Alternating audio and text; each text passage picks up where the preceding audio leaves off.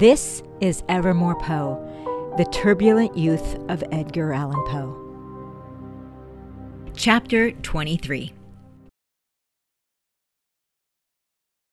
Eddy and Robert planned to sit in the rear garden's gazebo for the final tutoring session. It was a perfect spot to take in the idyllic weather while studying, almost too perfect. Eddy opened a book on Latin poetry to begin, but he couldn't concentrate. Every sound, the tinkling of a wind chime, the sound of a door, everything caught his attention as the potential entrance of Jane, who had yet to make an appearance. Feelings of guilt washed over him each time Robert asked a question. I'm sorry, Bobby. What did you say?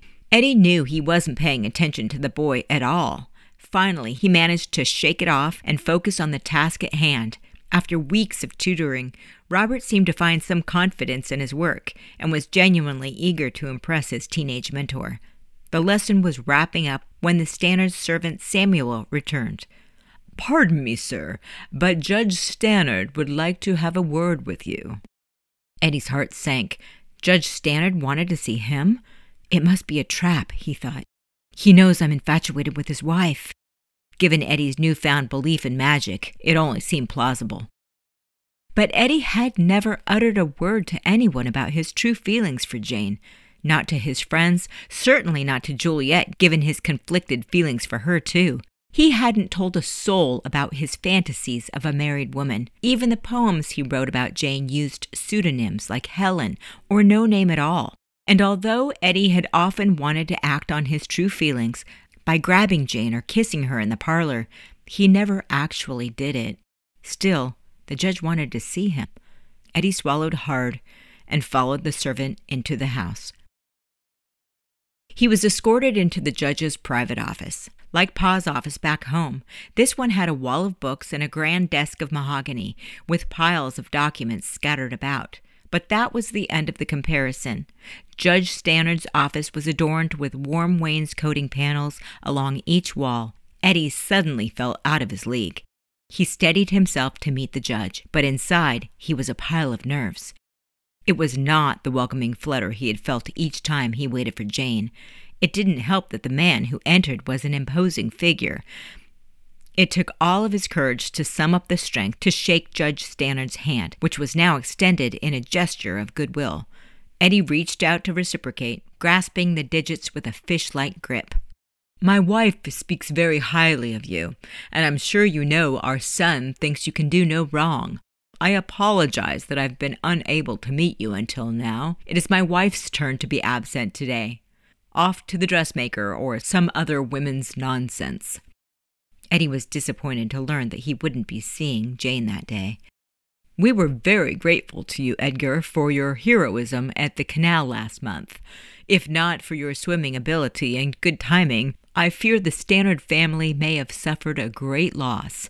I owe you payment as Bobby's tutor, but I also believe a reward for your heroism is overdue."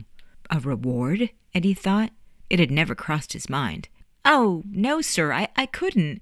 It was fate that I was there that night, that's all." Eddy's response was received as humility, but in reality, it was driven by fear.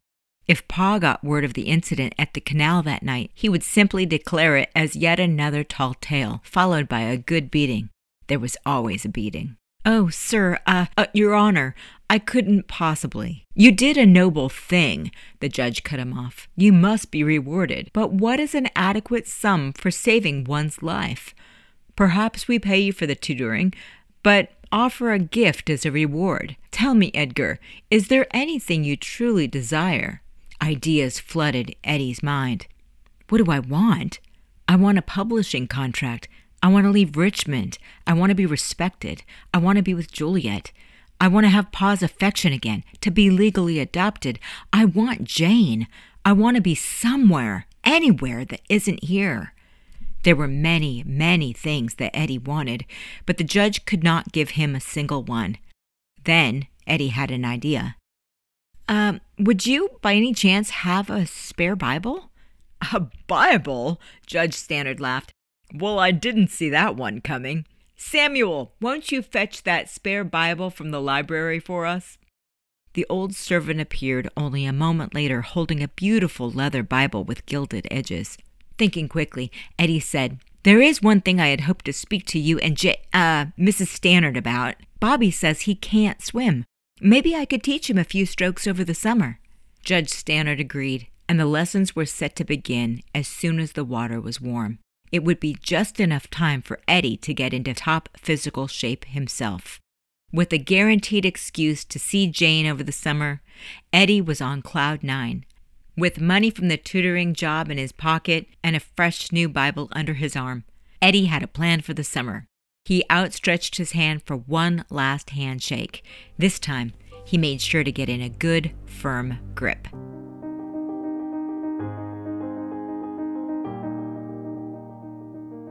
Evermore Poe is the historical account of a teenaged Edgar Allan Poe. If you'd like to learn more about Eddy's devolution to become the master of the macabre, please don't forget to follow and share this podcast. Evermore Poe was researched, written, produced, and edited by yours truly, journalist Chris Kosach. I began my research more than a decade ago using vetted journalistic methods with corroborated fact-checking from respected sources including the Library of Congress, periodicals obtained from multiple Poe museums, notable scholars, and the National Archives, among other collections, strung together in a narrative style. In other words, my story is mostly true. Our music today is from Esther Abrami. It should be noted that some of the characters in Evermore Poe are composites of real people, including servants and slaves who lived in the Allan home at the time of our story. Please note, while Evermore Poe is based on fact, it should not be confused with the historic record. For that, I hope you will go down your own rabbit hole to research one of the most thrilling American authors